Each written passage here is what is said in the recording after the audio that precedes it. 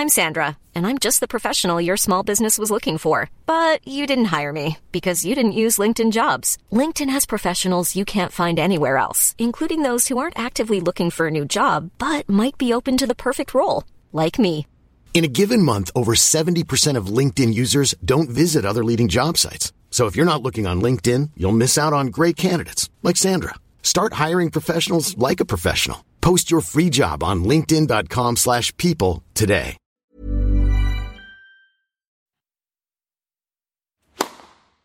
Please take your seats quickly, ladies and gentlemen. Thank you.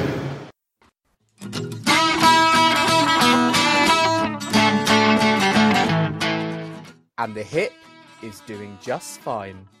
Hello, ladies and gentlemen, and welcome to The Passing Shot, your tennis catch-up podcast.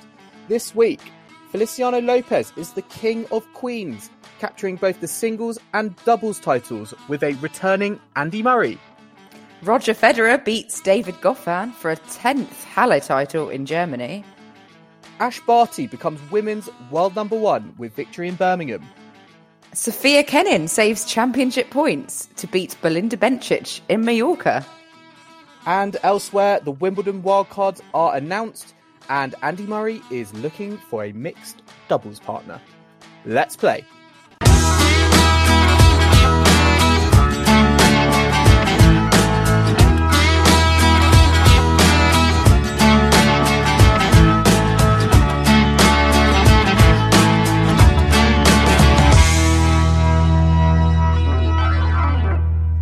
Do you know, Kim, I think I have a good shout with being Andy Murray's mixed doubles partner at Wimbledon. Yeah, well, I think you might look quite fetching in a skirt, Joel. I think everyone, though, is coming out of the woodwork saying that, I'll be Andy Murray's mixed doubles partner. I don't understand, why would you turn him down? It is a bit strange. I think the latest one to come out saying that they've turned him down was Kiki Mladenovic, who was actually one of our suggestions on our Twitter poll. Little did we know that he'd already asked her. Well, I mean, I'm terrible at tennis, so I know that I definitely would not be a good option. But yeah, I hope he kind of finds someone soon. I've just had a nice gin and tonic this evening with some Fever Tree tonic in celebration of today's results. And I think we should begin at Queen's because I think that's kind of on everyone's lips at the moment with what's gone down today, this weekend. Been mad. Yeah, there's so much to talk about. We could obviously start with the doubles, but let's start with the singles because we had a really good final between two players that we were not expecting, and I don't think you would expect in 2019, especially for this to be a final on the ATP Tour at a 500 at Queen's. But hey, we had Feliciano Lopez versus Gilles Simon, with Lopez coming out the victor, 6-2, 6-7, 7-6. Great match. Lopez has been featured heavily in Queen's this week, and I think I love the fact that the start of the tournament, Kim, complete washout, yes. Total disaster, loads of rain, matches being delayed to the next day, but we've ended on a really high note with the weather and a great final. Yeah, it was fantastic. I mean, I was kind of expecting it to end on a last set tiebreak because, I mean, the last two matches that Feliciano Lopez and Gilles Simon have played on grass went 3 sets. They last played, I think, at the 2013 Eastbourne final on grass. And actually, Lopez had won all their previous matchups on grass. But I think, if people hadn't heard of Feliciano Lopez before this week, despite him having won this title 2 years ago, they would definitely have heard of him, after how much he featured, the last 5 matches on centre court had Lopez in. I mean, it's just insane. I think the funniest thing, which will remain in my memory, was Saturday, his treble stint. And, he went off for like a quick shower after his singles before resuming the doubles semi-final. Oh no, quarterfinal even. And then he just stayed on court for the semi, and he was on court for almost 5 hours. And, at an ATP 500, you don't expect that to be the case. It's just classic scenes. Yeah.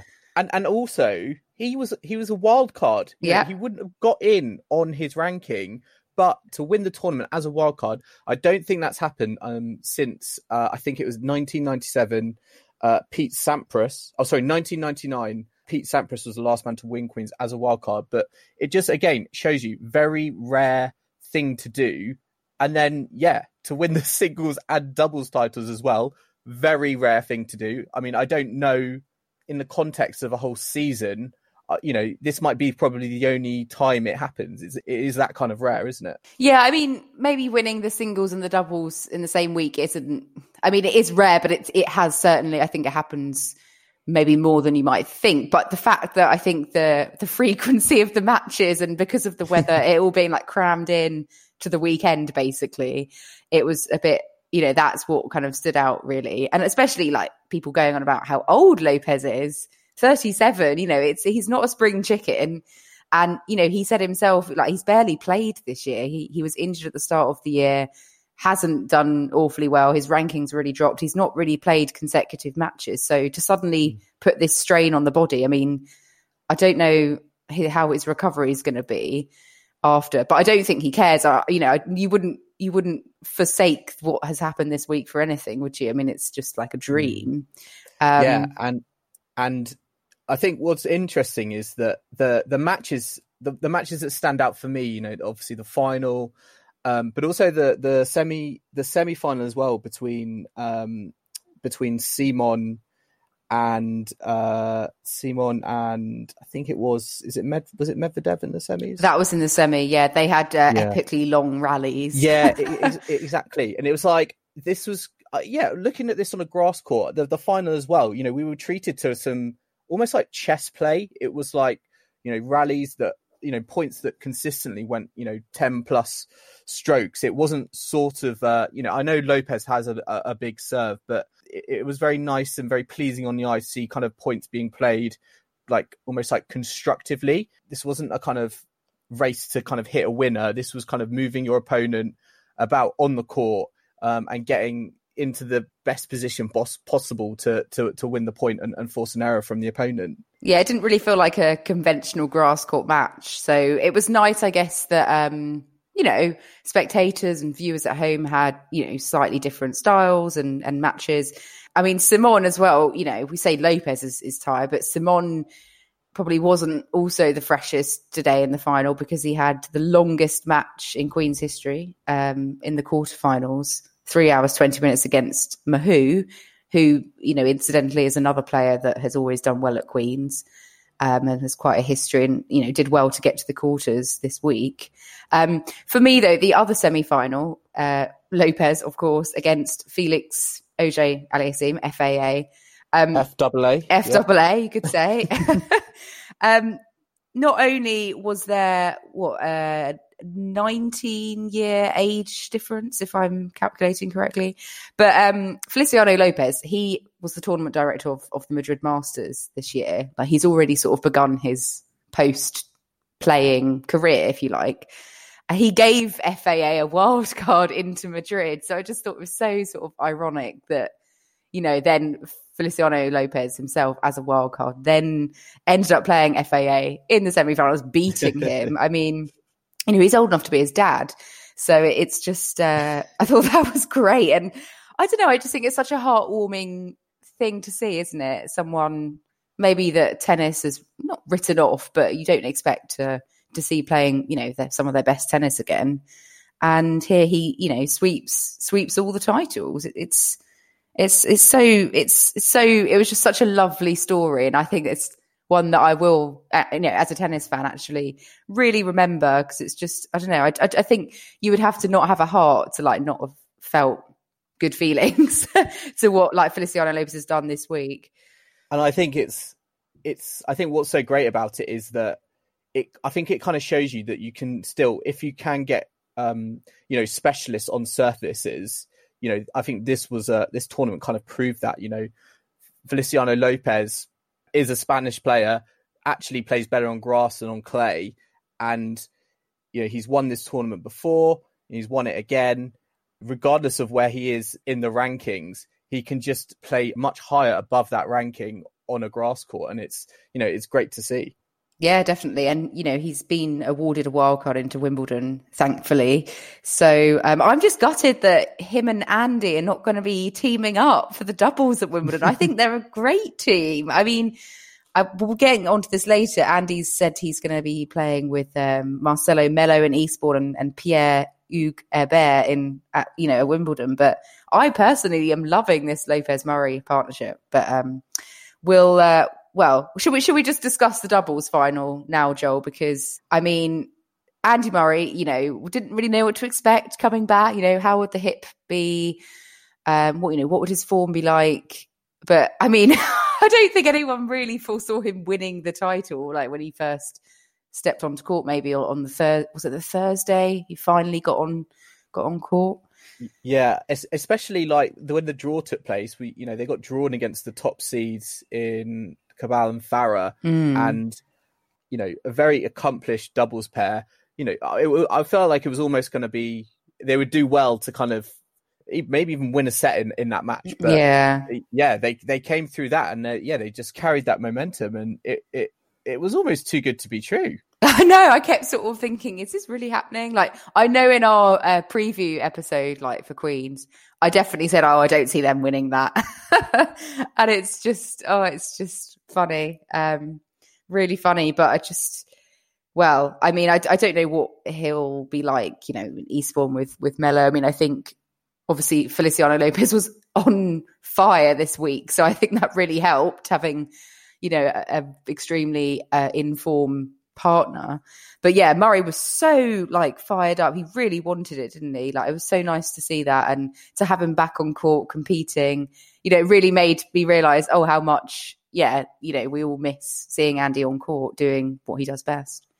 Yeah, and that was he has won doubles titles before, but I think that was the first time he's won a doubles title since 2011 Tokyo Open, when he won with Jamie Murray. And actually, I think that day he beat Nadal in the singles final as well. I think for some reason, I just remember that day. But he did his own double then.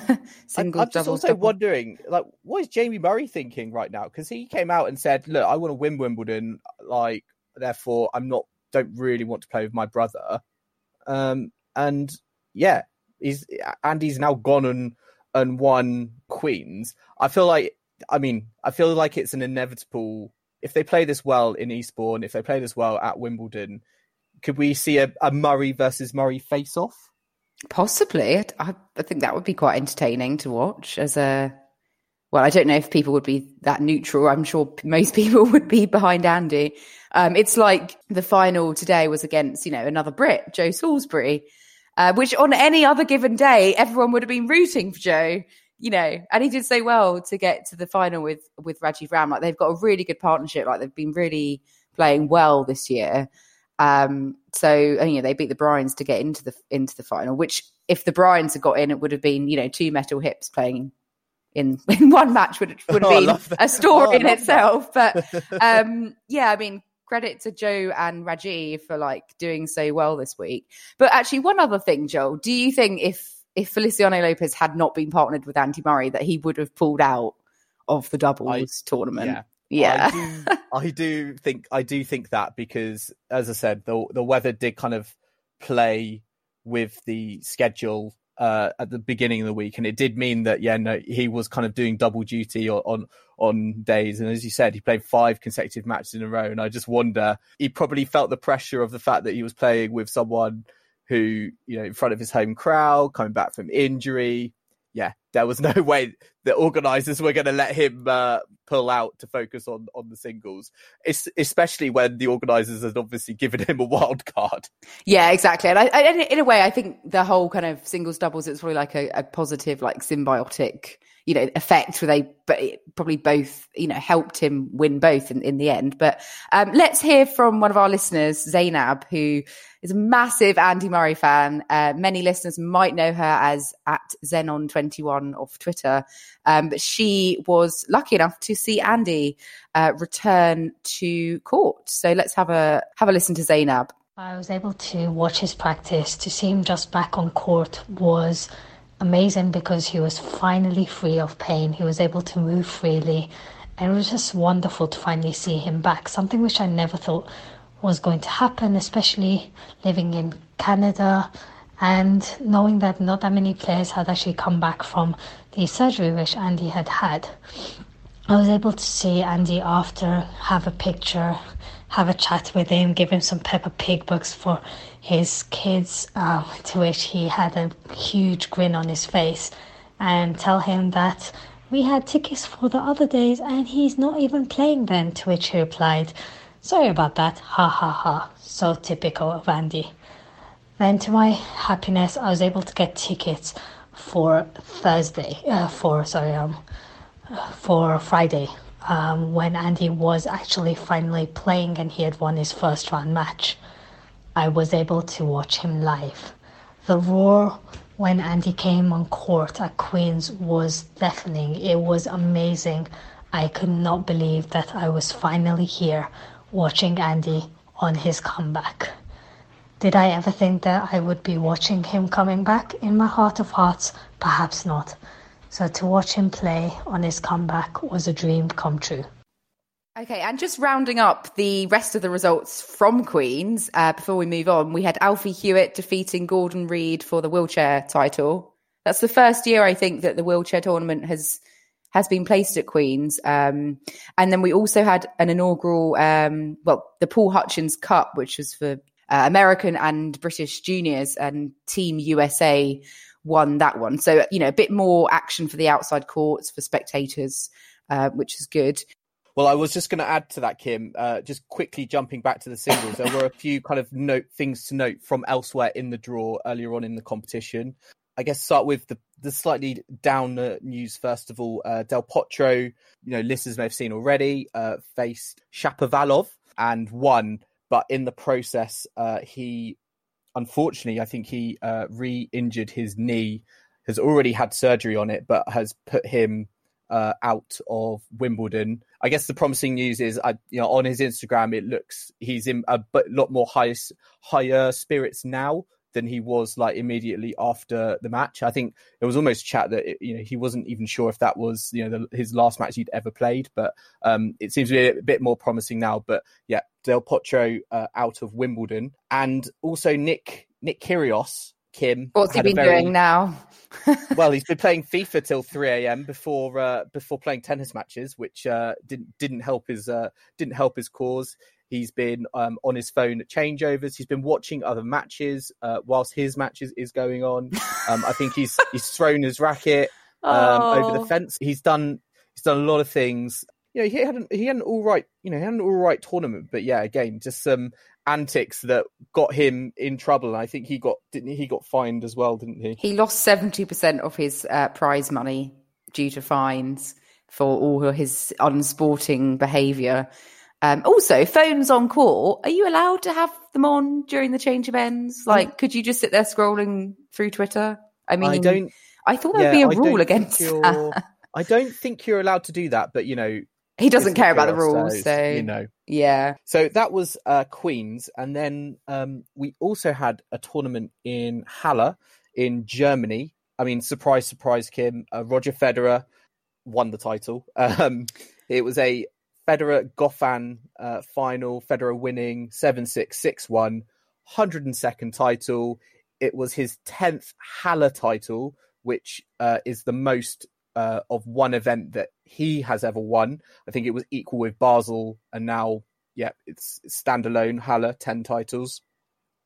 Yeah, and he's the first man to win 3 titles this season. The oldest to win a title since Ken Rosewall in 1977. But who's actually older, Feliciano Lopez or Roger Federer? Because they're both 37. Ooh, but I'm not sure when Lopez's birthday is.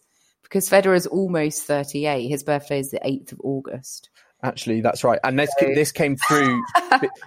this came through before the Queen's final. So yeah. But, so that might need updating.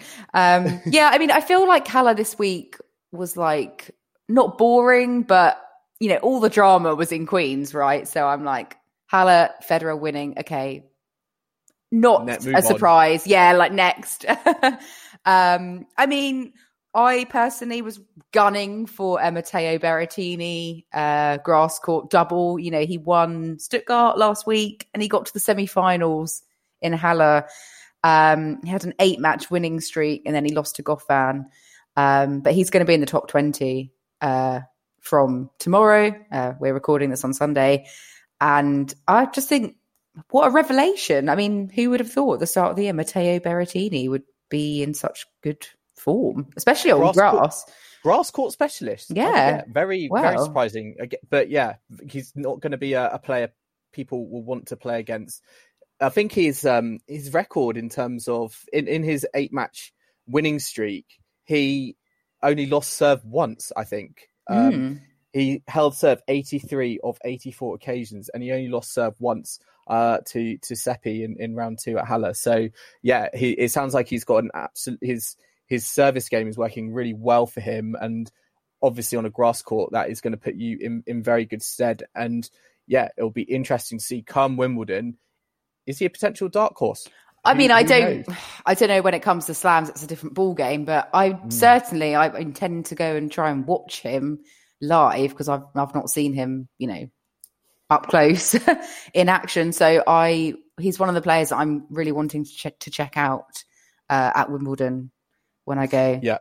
I think actually, Kim, also, I just wanted to say, I know it was almost kind of like, yes, Federer won, but I think the biggest kind of news in the Federer sphere was his first round match was against John Millman, and he was able to avenge defeat to him at the US Open, if you remember. Yes. John Millman beat Roger Federer.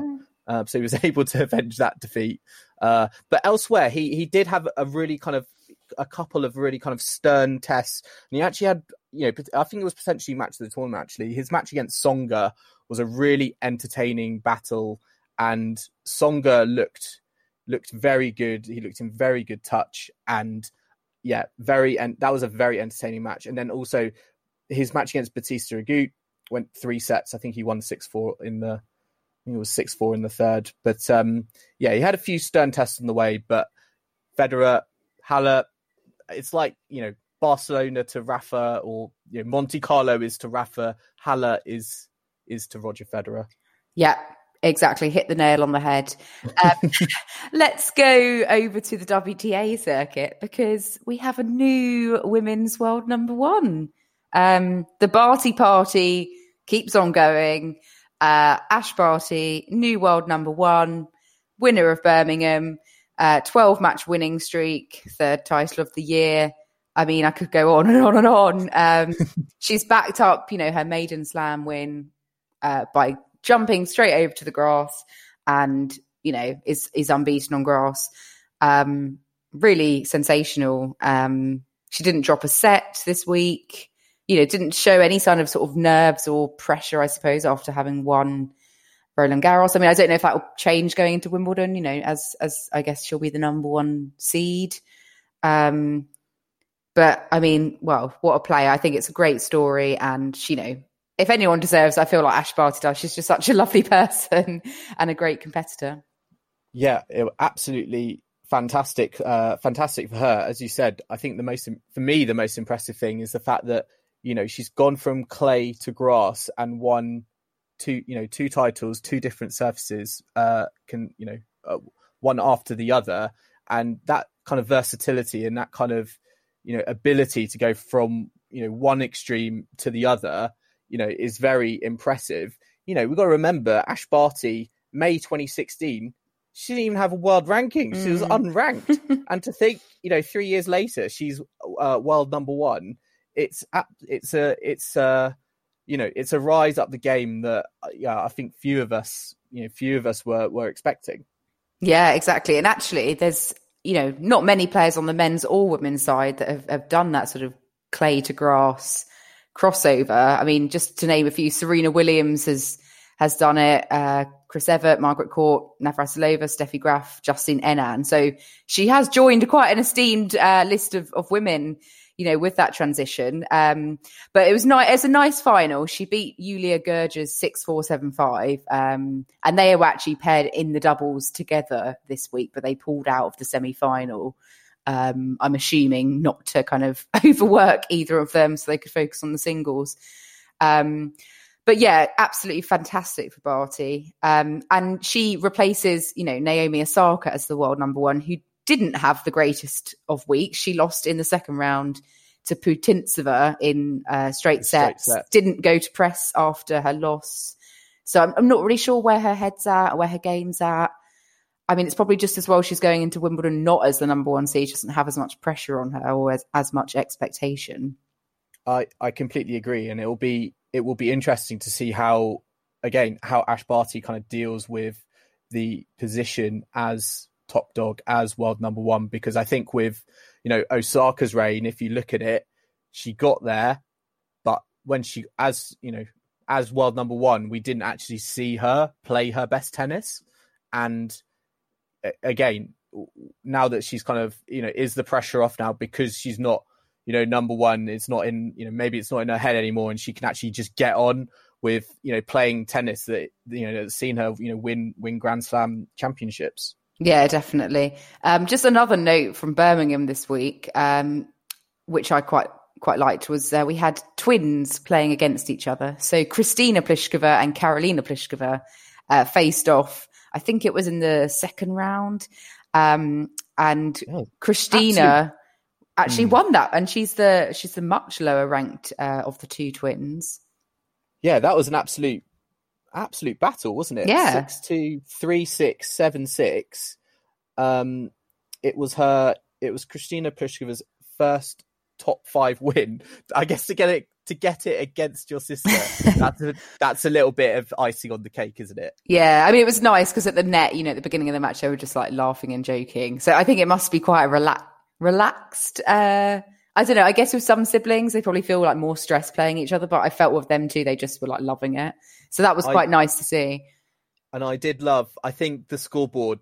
I did love the scoreboard. I think it was just like I've seen a few of our listeners have been posting on Instagram photos at Birmingham, and the scoreboard is literally K Pliskova versus K Pliskova. Yeah, not doing much to kind of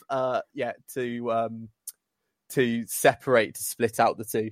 And just another note this week, Ostapenko, she actually beat Konta in the second round. Oh, Ostapenko. I know. Happened against Martic? Well, oh my God. Yeah, Ostapenko made her first quarterfinal actually since Wimbledon last year. Lost to Martic in the quarters.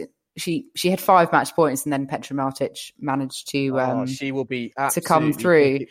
Kicking herself. But I feel like, Ostapenko, when she puts her game together, she's very dangerous, as we know, when she won the French Open. So it's just a bit of a dangerous floater, I think, for Wimbledon. Penko power. Yeah, she's back. Making a bit of, she's getting a bit of form going into Wimbledon. But let's move over to Mallorca. So the fine grass courts of Mallorca. Sofia Kenin, she beat Belinda Bencic in the final.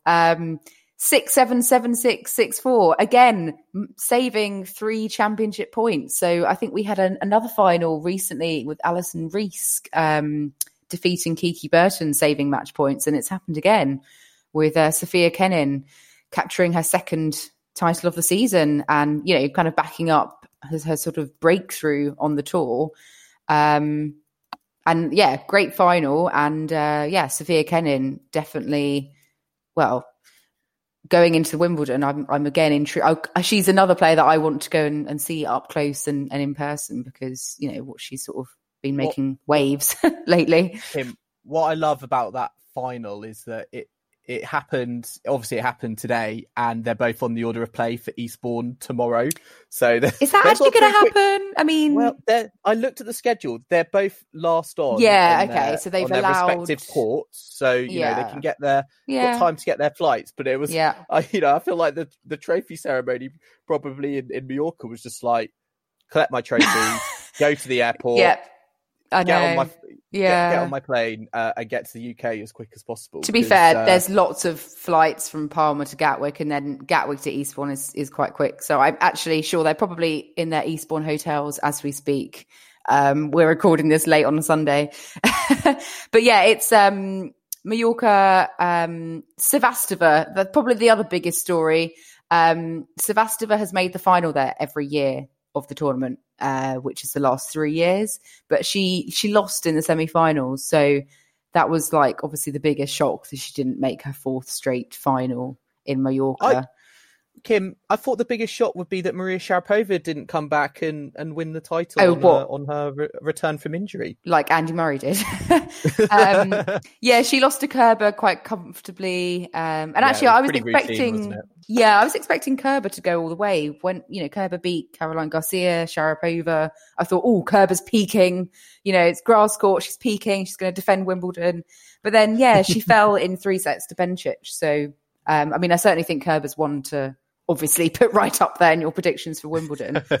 The other thing I noticed was Alison Rees, recent Hertogenbosch champion. She lost in the first round to a Spanish wild card, Paula Badosa. So I guess Risk was probably just a bit fatigued after having won 2 titles on the trot going into Mallorca. It's still quite crazy how you can go from one high to one low. And do you know what? If Bencic and Kenin both play tomorrow, it'll be fantastic to see if they both win, or if Kenin's going to go from that high, like Risk has, from winning, saving 3 match points, to losing to whoever it is in the first round. We shall see. Well, I think that's time for our next segment, Joel, which actually is maybe going to become our favourite segment. I think we should cue some awful singing now for our mysterious player segment. Oh, mysterious player. Great. Yeah. Okay, I'm just going to go now. You can carry on singing. Maybe I'll do it. Well, I'll do it next time. I won't let you embarrass yourself any further. Okay, right. So I've been working really hard to try and get you back from last week. So are you ready? I am ready. And for any new listeners, mysterious players, basically, Kim is going to give me clues to a male or female tennis player that are going to get progressively easier, going to start off more difficult, and I've got to try and guess the player. I gave her Mackenzie McDonald last week, so I'm going to hopefully try and do better than Kim did. I mean, Kim, I had to give you all my clues, so I feel like the bar has been set low. Yeah, well, we'll see. Okay, right. Clue number 1. Okay. I need to do my best quiz master voice now. Okay. Yeah. I reached the Wimbledon semi-finals as a wild card.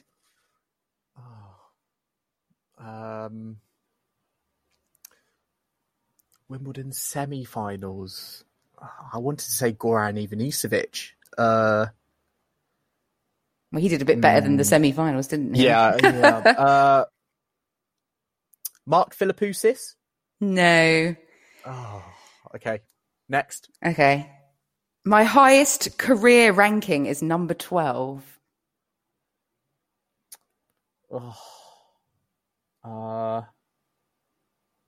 Number 12. I've no idea. Next. My career has been plagued by injuries. A wild card. Jarkko Nieminen. Since when did he get to the Wimbledon semi-finals? I want to believe. Maybe in the doubles. Number 12. Nicholas Kiefer? No. Why are you thinking it's a man? Did you say it was a woman?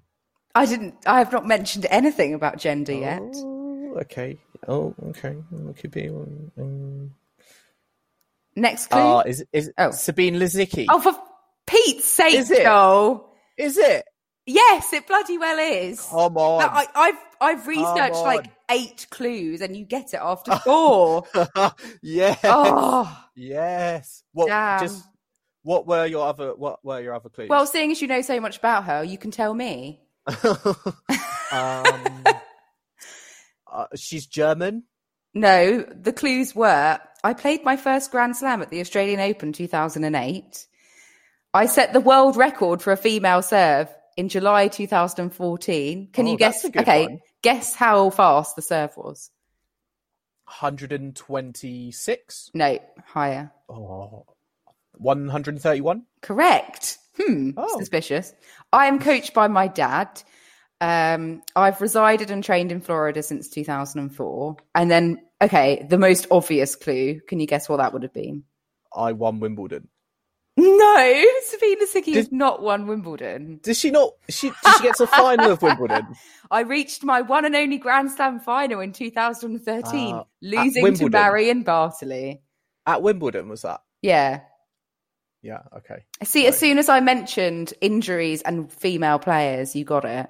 Because I shouldn't have mentioned injury. I should have gone with my harder clues. Yeah, well. Here we go. Well, I'm gonna right. So I think I've won round one. Yeah, you're 1-0 up. I'll give you your due. So let's all right. Back to me for next week. But yeah, if any of our listeners actually, if they've got any clues or any players that they want to suggest for me to challenge Kim, feel free to share them with us. You can email the show, passingshotpod@gmail.com, or you can get in touch on Twitter at passingshotpod. Great stuff. So let's go back to Brits on tour and see what all our British players have been up to. Let's start losing. Well, okay, hang on. Andy Murray did not lose. Thank you very much. Sorry. Jo Konta. Okay, out of the women, Jo Konta's the only female to have won the grass court match, pretty much in the main draw. Anyway, she won a round at Birmingham, then fell in the second round to Ostapenko, and she's won her match today at Eastbourne against Yastremska. I think she has a really bad relationship with round 2 at Birmingham. I don't think she's ever progressed past round 2 for whatever reason it is, and obviously that continued this year. But yeah, she does not have a good love affair with round 2 at Birmingham. It's probably because she's saving herself for Eastbourne, which is her home tournament. Yeah, exactly. But we also had Harriet Dart losing Birmingham first round. Heather Watson lost in the first round.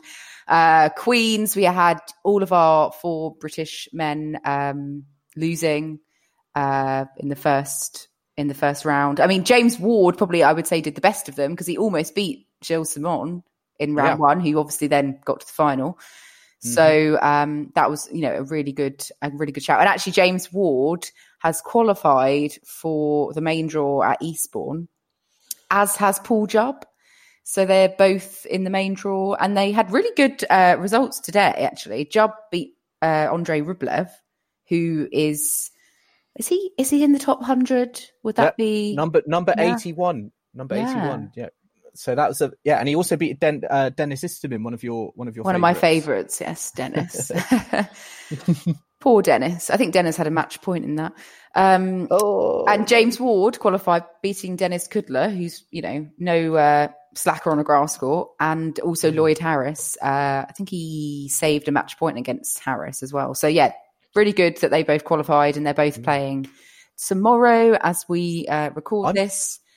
I'm almost a bit surprised by how well James Ward is playing, because he very nearly beat Simon in Queens, and he's continuing that form now in the main draw at Eastbourne, and I think he got given a wild card into qualifying there, but he took apart Kudler. I think it was like 2 and 3, and Kudler was like the second or third seed in qualifying. So yeah, he is playing some very good tennis at the moment. Yeah, and arguably better tennis than Kyle Edmund, maybe on a grass court too. He lost to Tsitsipas at Queens. He's taken a wild card into Eastbourne, so I mean, he obviously needs more matches going into Wimbledon.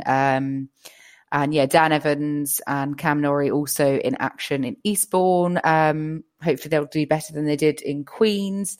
But yeah, Paul Jubb, I'm so excited for Paul Jubb because, he was at the Ilkley Challenger as well last week. He won 2 matches there and lost to Dennis Novak again. I think Dennis Novak had beaten him in Nottingham before. But yeah, he was the only kind of Brit to really, well, he went the furthest out of all of them up in Ilkley. So yeah, I mean, it's all eyes on Eastbourne really this week for British players, and let's hope they can have some better results than last week. Well, Eastbourne started today for the women. Oh gosh, it did, didn't it? I've completely forgotten the fact that Harriet Dart, Katie Swan, and Heather Watson have all lost today. Yeah, not a great start. So we're going into the Monday, and I think like the women's draw's almost been decimated with British interest, apart from Conta. So not the greatest start, but again, with the men, I'm kind of a bit more optimistic with James Ward, Cam Norrie. Hopefully, I'm probably the most concerned with Kyle Edmund, because he needs to get some victories under his belt, and maybe at Eastbourne where he could go deep. So hopefully he can figure out what's been missing from his game over the last kind of few months and get back to where he was. Yeah, exactly. Well, that brings us to our fan eye segment. So we heard from Zainab earlier in the show. Call this nepotistic, Joel. But my dad went to Eastbourne, and love it.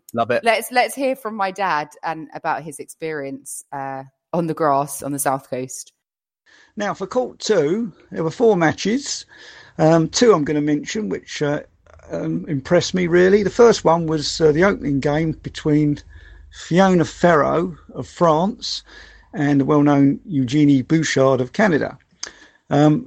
Ferro started off serving, lost her service game, and I thought Bouchard was going to take the upper hand, but Ferro fought back and took the first set 6-2, and then went on to demolish Bouchard 6-love in the second set.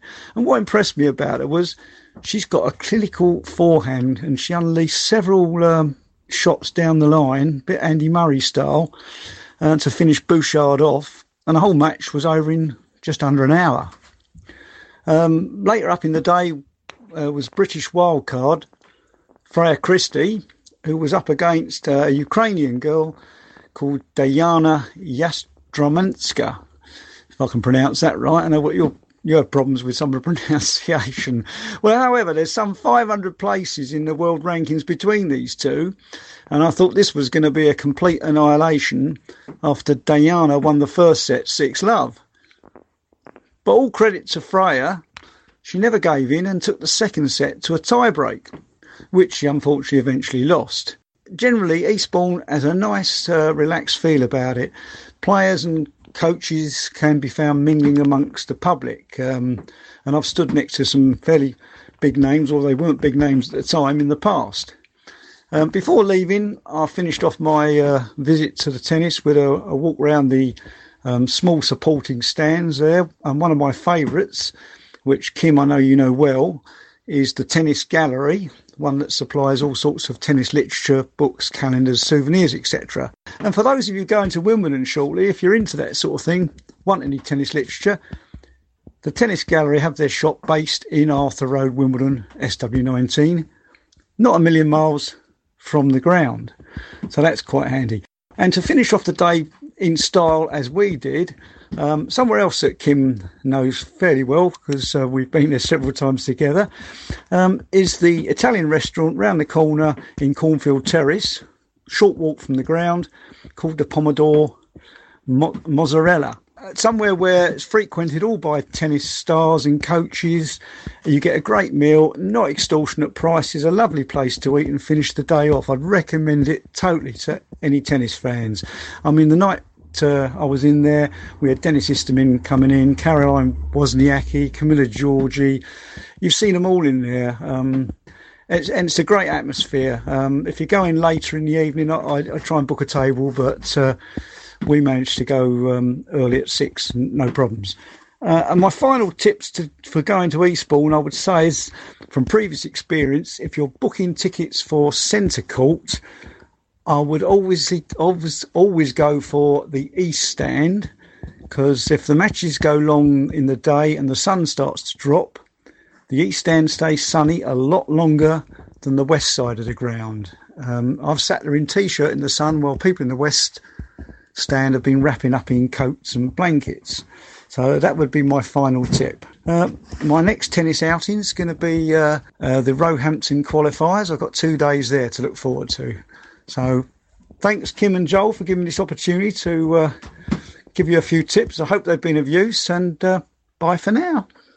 And dinner with Dennis Istomin. What more could you want, Joel? I have to say to all listeners, it's a great restaurant that my dad is talking about. Eastbourne's a fantastic tournament. It's one of my favourites. I wish I could have gone this year.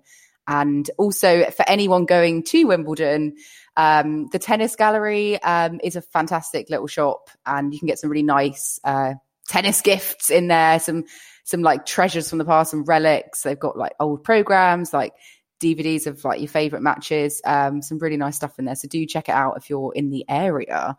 I think that brings us on to scoreboard stories. Joe, what do you have for me this week? Well, Kim, scoreboard stories and some obscure facts from you from the tennis world this week. I've got 2 for you. Again, I've delved into the ITF Challenger circuit. I've gone over to America. There was a 15K event in Orlando, and it specifically it concerns the men's doubles draw, and we had not something you see every day. Andrew Lake and Thomas Lake in the doubles draw, and you're probably wondering, that's a really good brothers pairing. No, that's a father and son pairing playing a professional doubles match. They played John Harrison Richmond and Alan Fernando Rubio Fierros. Great name. But yeah, father and son doubles team, which that's amazing. But we don't actually know their ages, because technically that could have been Feliciano Lopez playing with Felix Auger-Aliassime. Like mathematically, that could be that's a very good shout. A 19-year age gap. Well, I thought that was interesting, because I guess if I played tennis with my dad, we're not going to be playing at that sort of level. It'd probably just be down the park, and even then, that would probably be too high a level for me and my dad. But that kind of stood out to me, which I thought was interesting. And then also on the ATP tour in Halle, there was a great little moment in the match between Starkovsky and Hugues Herbert. Herbert was serving at 1-5, 40-15. He hit a serve that was called out. He wanted to challenge it, had no challenges remaining. So, what do you do in that situation, Kim? You don't get on with it. You ask your opponent. He asked Starkovsky to challenge on his behalf. Sorry, Joel. Who's Starkovsky? Oh, sorry. Starkovsky. Starkovsky. I don't know. I think I was getting Tchaikovsky in my head, maybe. I don't know. Maybe that could be our new mysterious player. I'll just throw in a composer instead. We'll branch out of tennis. My name sounds like a classical musician. That famous tennis player Mozart. But yeah, Starkovsky did obliged, and the ball was in. So Starkovsky lent Herbert a challenge and let Herbert win the game with an ace, which is very. I don't think I've ever seen that before in a match with Hawkeye. Do you think Hugues Herbert and Starkovsky are quite good mates? Do you think that's why he felt like he could ask him? Because imagine asking Kyrgios, or I don't know, someone who might be about to bite your head off. Would they be no way am I gonna use one of my challenges to help you? But I love that he did that. I think that's great. Very entertaining. Yeah, I feel like the crowd must have been really confused, I suppose, in terms of what's going on. Oh, so, but anyway, let's see. I'd love to see that more of that. Let's see if we have any of those happen at Wimbledon. But that happened at Halle between Hughes Herbert and Tchaikovsky. I mean, sorry, Starkovsky. Yeah. Oh dear. Oh, I think it's time for the wild card. Yeah, we need to move on to the wild card, where we're going to be talking about composers as tennis. No. Okay, wild card. We're actually going to be talking about wild cards in the wild card this week, because some of the Wimbledon wild cards have been announced. Much to some controversy. So for the men, Marcus Baghdatis, James Ward, Paul Jubb, Jay Clark, and Feliciano Lopez. We've already discussed Lopez. I think the most worthy wild card at the moment there could ever be. James Ward, Paul Jubb, Jay Clark, fine. Marcus Baghdatis, what are your thoughts on that, Joel? Yeah, very interesting. When I saw this, I was surprised because, he's not been on the tour as much. If this is kind of performance related, I'm kind of thinking, well, what kind of performances has he done on the tour this season that kind of warrant this? Or is it more kind of a historical sort of, Baghdatis as a character, and, he does kind of entertain the crowds, and there's no doubt that, fans will kind of cheer for him, and he's got a great game, but it just feels a bit kind of, just a bit odd, based on, if you base it on his performance this season, I wouldn't say it warranted a Wimbledon wildcard. A wildcard into Wimbledon, that's, it's not kind of just kind of thrown about to any old player, is it? Because, they are actually very, very valuable positions. I mean, Baghdatis, he got to a semi-final like 12 years ago at Wimbledon. Has he done much there since? I mean, I think that's a very nostalgic selection, and I'm not entirely sure. Yeah, I don't think it's justified in terms of form or results. I feel more justified if it went to Nicholas Mahut, who had an excellent Queen's tournament. He came through qualifying, had that match against Simon, which, to be honest, could have gone either way. Lost to the finalist. And, if we're talking about players who, potentially have, I've seen people say that, Baghdatis might have told the organisers, oh, this is going to be my last event, please give me a wild card. Well, Mahut is, I think, is he 36, 37 years old? He can't be far off his last event as well. So, kind of the same sort of reasoning, if that is his, last Wimbledon, why not, Nicholas Mahut, who, lest we forget, had that absolutely epic match with Isner. He's almost ingrained in Wimbledon history. It just feels a bit like, it'd be great if he was in the main draw. Exactly. And also, arguably, you could have given it to Jack Draper, who has got a wild card into qualies, but, he could have been given a wild card into the main draw. There are other wild cards going, I think, to the winners of the Ilkley Challenger. So for the women, that's Monica Niculescu, who beat Tamea Babos today. And for the men, Dominic Koepfer won Ilkley. So I'm assuming he gets a wild card. But other than that, Wimbledon seemed to then just give the last, I think, 2 wild cards to like the next direct entries into the draw. And for the men, that's like Misha Zverev and Guido Andreozzi. Neither of which are players in any form. I mean, we discussed Misha Zverev last week, how he had only won one match in like the last year, basically. So I think that's a very interesting decision from the All England Club. And actually, we should mention the women's wildcards have been announced. Iga Swiatek, so the junior Wimbledon champion from last year, Katie Swan, Harriet Dart, and Heather Watson. So, I agree with all of them, of course, but, there are many people who say, well, actually, these other wildcards, why don't they give them to more British players? I mean, there's plenty of other British players, Katie Dunn, Fran Jones, we talked about her last week, like, give them a chance. Surely it's the fact that you've got wildcards, is it not to help some of your home players? I mean, not to say that Brits should, be entitled to them, but certainly if they've proven their form with some, good consistent results, I think they should get rewarded in some way. And I think I think if you look back like 5-10 years ago, I think there was a little bit of that. Brits felt like that there was like an entitlement to it, and I think we've kind of we've got away from that. But at the same time, I think particularly with someone like Jack Draper, who he did really well in the boys singles last year.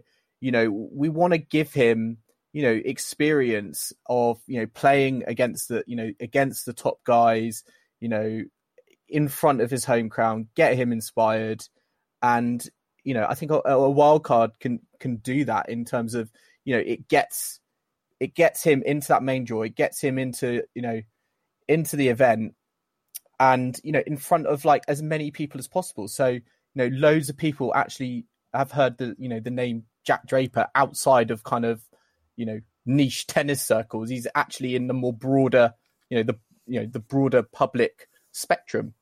Exactly. I mean, let's hope he qualifies, proves his worth. Interestingly, Leighton Hewitt was also given a doubles wildcard. I mean, this guy is just not retiring. I thought he retired about 20 years ago, but still he goes on. But yeah, the fanatics will be happy anyway. So in other news, we mentioned earlier, Andy Murray is going to be playing with Pierre-Hugues Herbert in Wimbledon, which caused a bit of distress maybe to Nicolas Mahut, who was PHH's regular doubles partner, and then I believe that they split up so that a PHH could focus on his singles. So I guess for Mahut to then find out, he's going off with Andy Murray, well, that that hurts, doesn't it? You probably feel quite rejected. Yeah, certainly. I can understand Mahut's frustration, but when Andy, in my head, when Andy Murray comes up to you and was like, "Oh, hey, do you want to play Wimbledon?" You're not and you're a man. You're not going to say no. But if you're a woman, apparently, everyone's rejecting him left, right, and centre. Yeah, it's strange. So he's asked Ash Barty, who rejected him, Kiki Mladenovic also rejected him, and he said other women have as well. I'm not entirely sure who. And then we've had a few women kind of coming out on social media saying, "Oh, you could pick me." I don't know if they're joking or being serious, but I mean, other suggestions were for Caroline Garcia. We kind of know Murray has a kind of special connection with Garcia with what he said about her years ago. So that would be quite nice, but she just doesn't play doubles at slams anymore. However, if Murray comes knocking, who knows?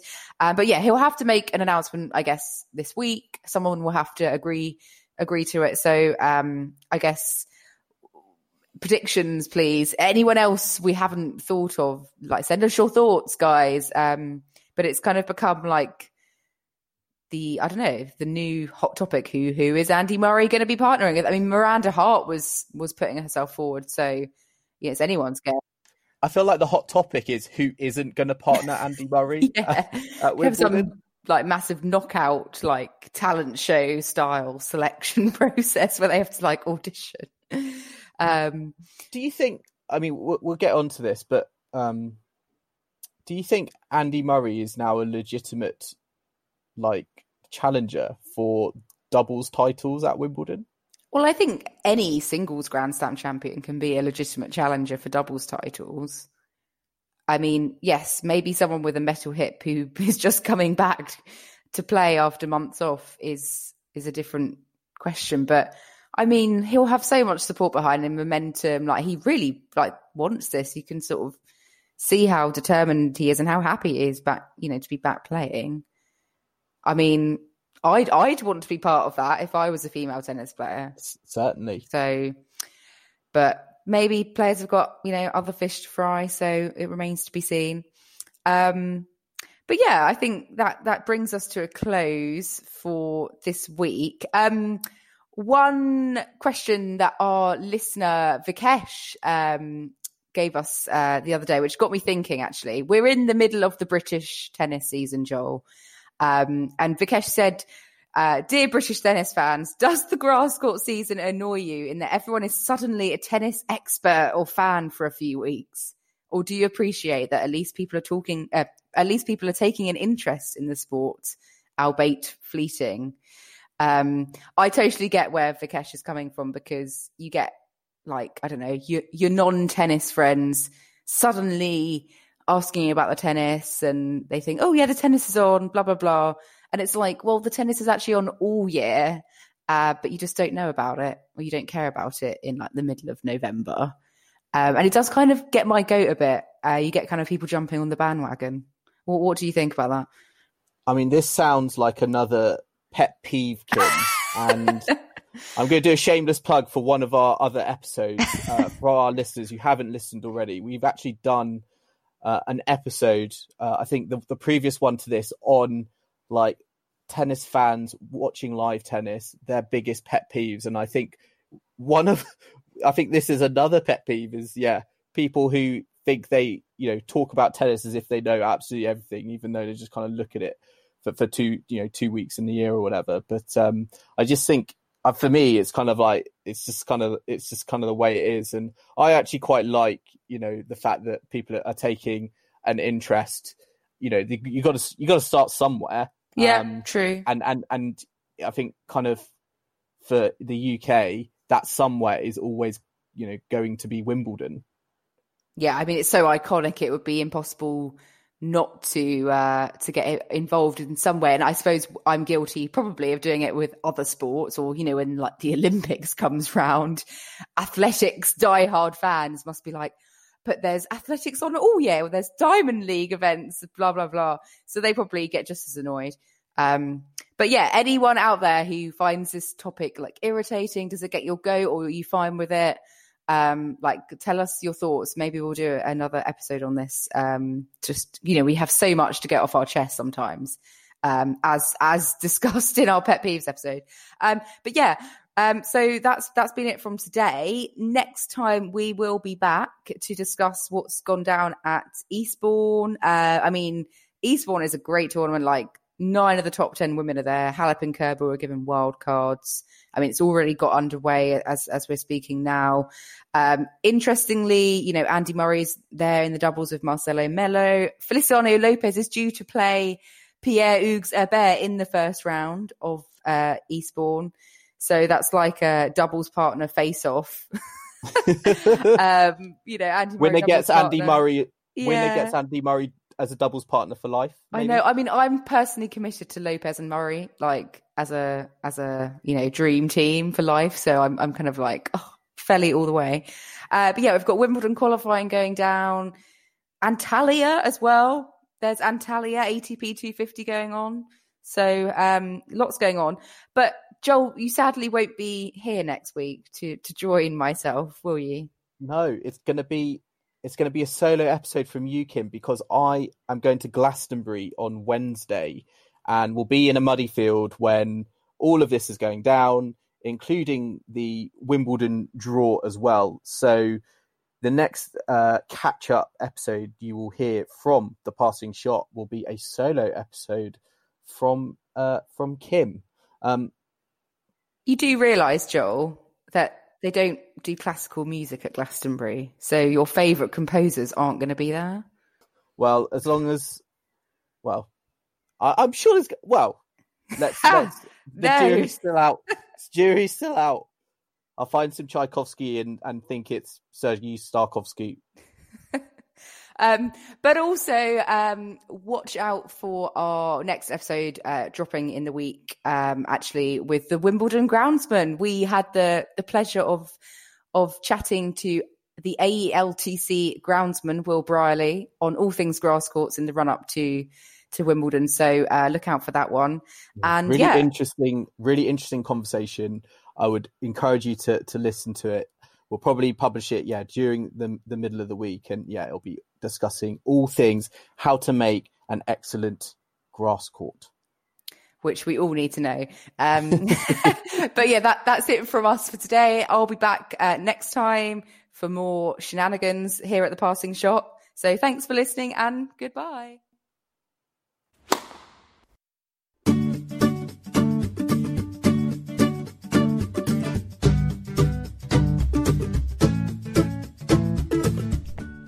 Thanks for taking the time to listen to our show. We're supported by every one of our fans in the Passing Shot community. If you want to become one of them and get the latest updates from your tennis catch-up service, then all you need to do is follow us on Twitter, Instagram or Facebook @PassingShotsPod. And if you like what you hear, then why not tell your friends or leave us a rating and subscribe. Thanks for listening.